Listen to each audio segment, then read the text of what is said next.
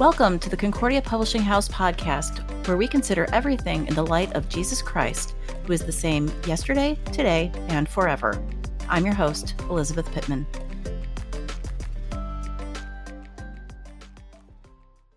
On today's episode, we're joined by Pastor Bryan Wolfmueller for part one of a two-part series where we're going to talk about the big question, has American Christianity failed?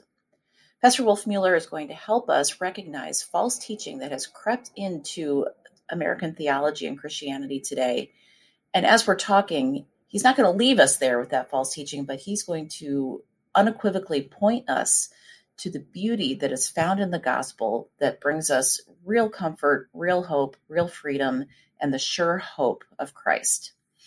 Before we start our conversation with Pastor Wolfmueller, I'd like to thank our friends at the LCMS Foundation for their support of the podcast. Imagine a future where your God-given gifts will continue to benefit your family and faith after you've been called home to heaven. Our friends at the LCMS Foundation can help you create a gift plan so that your assets, things like your retirement account, home or land, will be able to leave a lasting impact on the people you love and the ministries you care about the most after you've been called home to heaven. Visit lcmsfoundation.org to learn more about creating your gift plan. Now on to our conversation with Pastor Wolfmueller. Bryan, it's great to see you again. Thank you. Great to be here. Well, it's good to have you back with us, and we're going to start with a big question. We seem to be on a roll with episodes lately, for those who have been listening to the podcast, of launching our guests with a rather big question. So the question for you today is, has American Christianity failed? It's good to remember that Jesus cannot fail. He does not fail. And Jesus gives us the promise that I will build my church, which I was thinking about this, in fact, yesterday, how there's so much comfort in the pronoun my.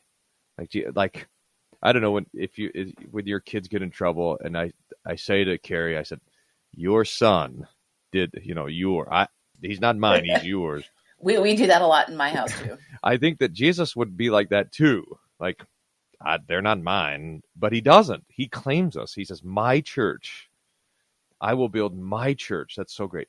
And the gates of hell will not prevail against it, which not only means will the church withstand the satanic and demonic attacks that she faces from the beginning to the end, and will stand in glory on the last day.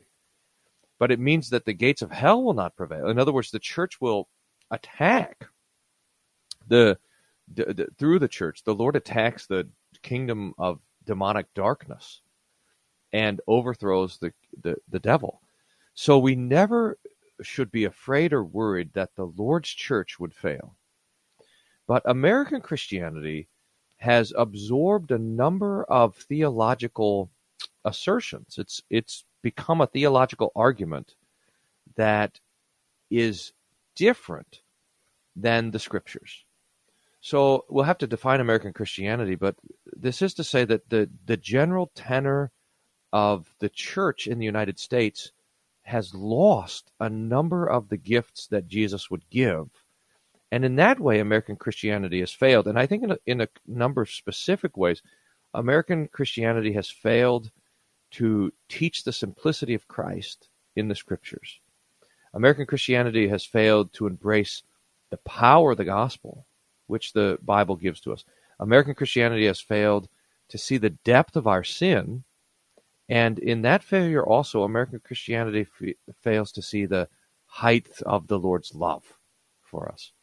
And so American Christianity has, because of the theological arguments and assertions that it's embraced, fails to bring the full comfort of the gospel to the Lord's people. And so we want to point out those errors, but we want to point out the errors for the sake of the comfort of sinners that Jesus wants us to have. It's it's not just this is an important thing for us to think about as we do theology, and this is how Lutherans do theology. It's not just to say, well, what's right according to the Bible, but to recognize that the truth also comforts, so that if it's wrong, it's also dangerous. If it's wrong, it's also bad. So the right thing that is the best thing. The truth is also the most comforting. It doesn't get any better. The truth is the best. So it's important for us to kind of approach the theology in that way. When we approach these errors, we're doing it for the sake of comforting terrified consciences.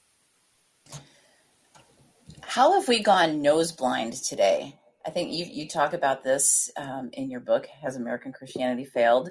We as Americans have gone nose blind, which means we need to figure out how to combat that.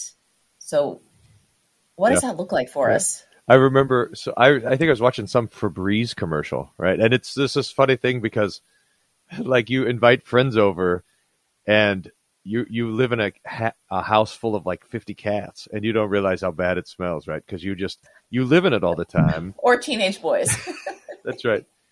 I the funniest thing because it's true because you sort of our bodies adjust to neutral for where we normally are. This is a true also for like I noticed it when I would go visit my grandmother. We moved from Texas to Albuquerque when I was a kid, and we'd go to visit my grandparents, and the smell of their house was so wonderful. I don't know what it was. And then, but we'd be there for 3 days, and you don't smell that anymore. You just adjust to it. And then we'd go back home, and then I'd open my suitcase, and the smell would come back, and I would smell my grandparents' house. I'd absorb the smell. I think that happens theologically. We absorb we're made of reflective stuff. I think when the Lord creates us in His likeness, it means that our beings are impressionable. We're reflective. We take the shape of whatever's going on. The Psalms talk about like the idol makers. If you have a God that has eyes but doesn't see, those who make them become like them, and so do all who worship them. So if you worship a blind God, you yourself become blind. This nature. So we have this impressionable character, and that means when I think we absorb the theological assertions that are around us. So there's a way that American theology is very unique in the history of the church, but we don't notice it because it's just what we grow up with. It's just what we had all the time. I used to talk about people being dispensational by default. Dispensationalism is a pretty unique form of eschatology, of teaching about the end times that has to do with the pre-tribulation rapture of the church and God's role for Israel and the church and all this kind of stuff. It's very unique in the history of the church. It's a new theology, but it's talked about so often by preachers and on the radio, at least it used to be 20 years ago, that you just absorb that theology and you don't know that there's anything different. And so one of the purposes of the book is to try to awaken those senses and say, hey, that thing that I hear all the time, let's just test it with the Word of God. Let's just take our theological assumptions and let's just make sure that they match up with the words that the Lord has spoken in the prophets and the apostles, and try to what would that be? It's like to awaken our discernment, our theological discernment, and that's good because either way it's going to be fine. We all of us should be theologically discerning because we don't want to. If we're right, we want to know that that's from the Bible, and if we're wrong, we want to be able to repent. So the Christian should have no invested interest in defending their own positions. We should always be ready to lay down the things that we think are right if the Lord's Word gives us something different. Because Christians are lovers of truth and knowing that the truth is, again, what's best. So to awaken that discernment and to go on that exploration of, well, what does the Bible say? What does it say about itself? What does it say about our triune God? What does it say about our own sinful condition? What does it say about the Lord saving us and getting that salvation to us and assuring us of that salvation? And what does it say about prayer? And what does it say about our life as Christians? We want to just test our assumptions with the Scriptures. And I think when we test the assumptions of American Christianity with the Scriptures, they're found wanting, but then what we find is something so much more glorious and comforting in the Bible. It's great. So what are you talk about four different movements that have taken place that lead to error in American Christianity. Walk us through those and help us recognize them. Sure.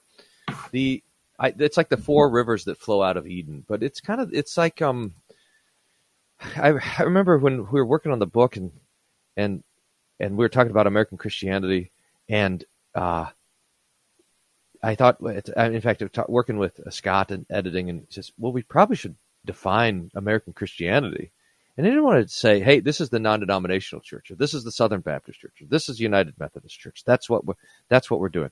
No, it's because these four theological strains are in all. It's just in the air, and it's not out there. Also, it's in here. I mean, I in some ways, I was writing the book also for Lutherans to see where they have absorbed the theological errors that are embraced in the American church, and so that we can also correct it for our own comfort. So I think we could say the four strains, the theological words that we're using are revivalism, pietism, mysticism, and enthusiasm. But we could say it like this way: pietism is, decisionism or revivalism means that my Christian life starts with me. Pietism means my Christian life continues with me. Mysticism means that I grow close to God on the inside through the experience. And really, enthusiasm is a way of categorizing all of it. And that is to say that the thing that matters is the internal more than the external. That the religious life is reduced to the inner life, and so anything outside of me is not spiritual. So those are the four things that I've identified. And so revivalism, these are probably historical things too. They were arguments that made their way into the Christian conversation, and the arguments that have won the day have been bad arguments. So the first is, how do I become a Christian?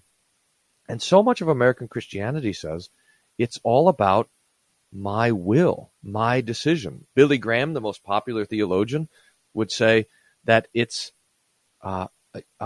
my accepting Jesus into my heart. Or I got a meeting with the Gideons. They're coming by church next week, and I always say, hey, look, I love the work that you guys are doing, except for the last page. Because you have that where you write in, here's where I gave my life to Christ, and here's the time, and here's the place. And it's all about that giving, that surrendering, that sinner's prayer, the coming down the sawdust trail. It comes from the revivalistic practices, which were innovated by Charles Finney, and in the Second Great Awakening in the United States. And so, American Christianity says, yeah, that's what it means to be a Christian. In fact, we don't hear this language so much anymore, but if you go back 30 years, it was always a question of, well, okay, you're a Christian, but are you born again? Right? Have you truly dedicated your life to Christ? Have you truly given your life to Him? And it's an amazing thing because while the American Christianity would want to emphasize the grace of God, we're saved by grace through faith, not by works. There is that one work, that one decision, that one prayer. And it's very strange because you'll go to a church and they'll say, look, we just believe the Bible. We don't have these traditions of men. And then what do they call the traditions of men? Things like baptism or the Lord's Supper. And it's like, wait a minute. Jesus invented that. And it's like, we just have the authentic biblical doctrine of making a decision for Christ. It's like, well, show me that in the Bible. Show me the sinner's prayer in the Bible. And it's just not there, but it's so ingrained again in the water. The problem is, so the theological problem is that our will is alienated from God. Not only do we not have a free will to choose God, decide to follow God, or even believe in God, our will after the fall is opposed to God. We are His enemies. And so the Lord converts us.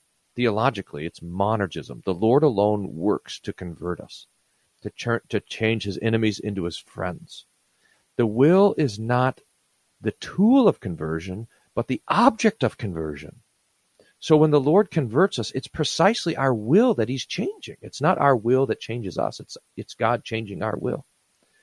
And so we have to confess that clearly from the scriptures. We're dead in trespasses and sins, Ephesians 2, or the favorite old Lutheran verse was 1 Corinthians chapter 2, verse 14, that the mind of the flesh cannot receive the things of the Spirit of God, is not able.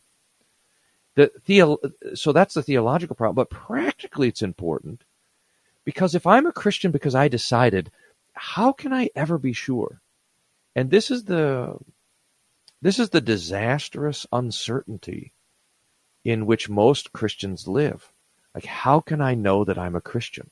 How can I know that I've done enough, surrendered enough, given enough, committed enough, prayed hard enough? Because I see in my life that I'm half the time half-hearted, most of the time dismissive, that I continue to sin in what I think and what I want and what I say and what I do. And so can I really be a Christian? Did I really do it enough? It's why most people in the old Southern Baptist Church have been baptized multiple times, have accepted Jesus multiple times, because it seems like they didn't do it right the first time. They've got to come at it again. And I lived in that despair for years, and it's a frightful place to be. So the famous story, the McDonald's story, this weird thing that happened, but I think it encapsulates it, is one day, years and years ago, I was in McDonald's, and this lady, and I was undercover. I wasn't dressed as a pastor or anything. And this lady walked up to me, and she says, "What do you do?" And I said, "I'm a Lutheran pastor. Is that what you're asking about?" And she maybe, I've always been trying to figure out why she asked that. But recently I started an ASL class. This is a rabbit trail for a rabbit trail. Carrie and I, my wife, are taking an American Sign Language class. And so I was talking to the two classmates next to me, young kids. We were playing some game, practicing our sign language. And they asked what I did. And I said, "I'm a Lutheran pastor." And they both kind of nodded. And I said, what does that mean? They said, "Oh, you kind of give off a pastor vibe." I do not know what a pastor, but maybe I was giving off the pastor vibe in the McDonald's narthex there. And I told this lady I'm a Lutheran pastor, and she said, "Well, I'm a Baptist. What's the difference?" Oh boy, I've had conversations like that with in-laws. Oh. So go for it. I normally say, well, sola scriptura, sola grace alone, faith alone, stuff. But this day I didn't. I said, okay. I said, "You in your church, do you have a time of decision at the end of the service?" "Yeah." She said, "You have an altar call where the pastor says, with every head bowed and every eye closed, if you feel the Holy Spirit tugging on your heart, you come forward and you accept Jesus. Yep. And you pray the sinner's prayer. Yep. And you surrender your life to him. Yep." I said, "Well, we think of it differently. Instead of saying, 'Do you accept Jesus?' we say, 'Does Jesus accept us?' Instead of saying, 'Do you surrender your life to God?' we ask, 'Has God surrendered his life to us?' Instead of asking if we accept Jesus into our heart, we ask, has Jesus prayed for us and accepted us?" Instead of saying, "Have you surrendered everything?" we ask, "Has God given everything?" And the answer to that is yes. There's, you can see it, right? There's a certainty in that. There's a confidence in that. And this lady was crying there as I talked about this, and she said, that's the most beautiful thing I've ever heard. And I said, "Well, you should become Lutheran, because that's what we talk about all the time." Yeah, "I'm going to go home and tell my husband." You see the difference is, it's not our being Christian does not rest on the kind of flimsy uncertainty of our own decision, but on the rock solid confidence of the Lord's eternal decree. So it starts with Jesus. It starts with his determination to save. It starts with his death and resurrection and sending the Holy Spirit. He is the Alpha as well as the Omega of our faith. And so that starts now building on the right foundation of his solid word and promises. Well, why is it important? You mentioned his solid word and promises. What does it mean for us to understand that God speaks and is speaking to us in his word? Well, it's so I think there's a handful of ways to go at this, because the devil is always attacking the word of God. I mean, from the very beginning in the Garden of Eden, here's the devil with Adam and Eve and says, did God really say? Come on, yes, devil, but apparently it's not so easy, especially in the midst of all this trouble, just to say yes. But the devil brings his own words to bring us away from the Lord's word. And that attack on the Lord's word happens from a number of different angles. You have the Catholic attack on the word of God, which is to exalt tradition and the magisterium. And they ended up saying that the Bible is obscure. They deny the perspicuity of the Scripture and the sufficiency of the Scripture. And they say that you have to have the authoritative interpretation of the church to know what God says. The progressive side of, and this would be in Protestantism, I suppose, so the mainline denominations, that's also an attack on God's word, because it says that the Bible contains God's word, but it's not God's word. It also contains man's word and errors, and they have a critical view. In fact, they treat the Bible like political propaganda. Like you had it's like you had the Yahwists and you had the Deuterists and the Elohists, and they're all trying to make a political argument to support King David or whatever. Who knows? It's horrible the way they think about the Bible. It's all political propaganda, and it's just a despairing way. It's a dark way to read the Bible, like a progressivist theologian. That's also in the Catholic Church, by the way. It's very, very hard to find a Catholic who believes, for example, that Isaiah wrote Isaiah or that Moses wrote Genesis. You just can't find it. So that destroys the Bible by mixing in man's word and God's word. In evangelicalism, American evangelicalism, they beautifully confess the authority of the Scripture, that God's word is breathed out by God. It's inspired.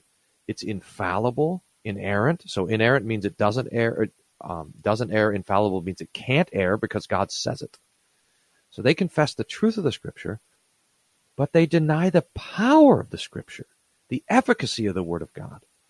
That is, that for most American evangelicals or people in American Christianity, God's Word is true, but it comes back to our will to go one way or the other. So the Word says Christ died for you, but it doesn't have power in it until you accept it, until you believe it, until you choose it. Like, here's what God says, here's what the devil says, and now you're up in the middle. In fact, I heard this sermon one time that said that Jesus has cast his vote for your salvation, the devil has cast his vote against your salvation, and now it's up to you to cast the tie-breaking vote. That's the idea. That God's word is information, fine, and it's true information, but that's all. The old Lutherans, and I think, Elizabeth, this is amazing to me, that this might be a place where the Lutherans are unique. They really stand out. No other confession or denomination has this doctrine of the efficacy or the power of God's word.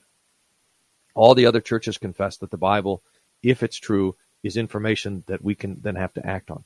But we confess that the Bible is powerful and that God, through the word, read, heard, preached, that the Lord converts.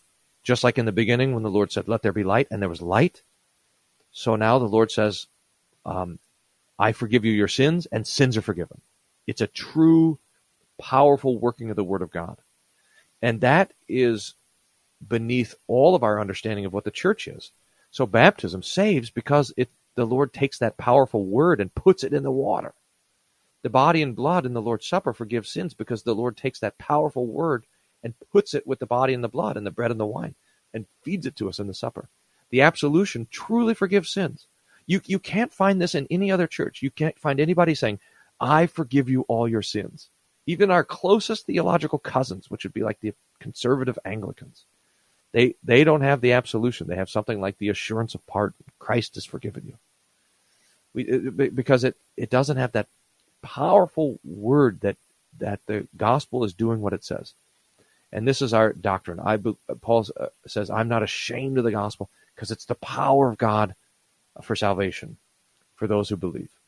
So the power's in the gospel. Faith comes by hearing, and hearing by the word of Christ. Romans 10, verse 17. So we confess the power or the strength, the efficacy of the word of God. It's so beautiful, isn't it? It really is, and it's so comforting at the same time. We have a whole lot more to unpack about American Christianity and in all of this. So would you be willing to come back for part 2 That'd be of great. this episode? That'd be great. I think we're on page 12 of the book so far. So I think yeah, it's going to be a little bit. We're going to come back and really dig in because there is so much there to unpack, and it is very, very relevant to what we're experiencing in our world today as we have theological conversations with friends and neighbors and everyone. So stay tuned, listeners. We will have Pastor Wolfmueller back for part 2 of Has American Christianity Failed? In the meantime, check the show notes where you can learn more about his book, Has American Christianity Failed? And connect with Pastor Wolfmueller on his social platforms and on his website. So, Bryan, stay tuned for part 2. That's great. Thank you. Thanks, everyone. Until next time.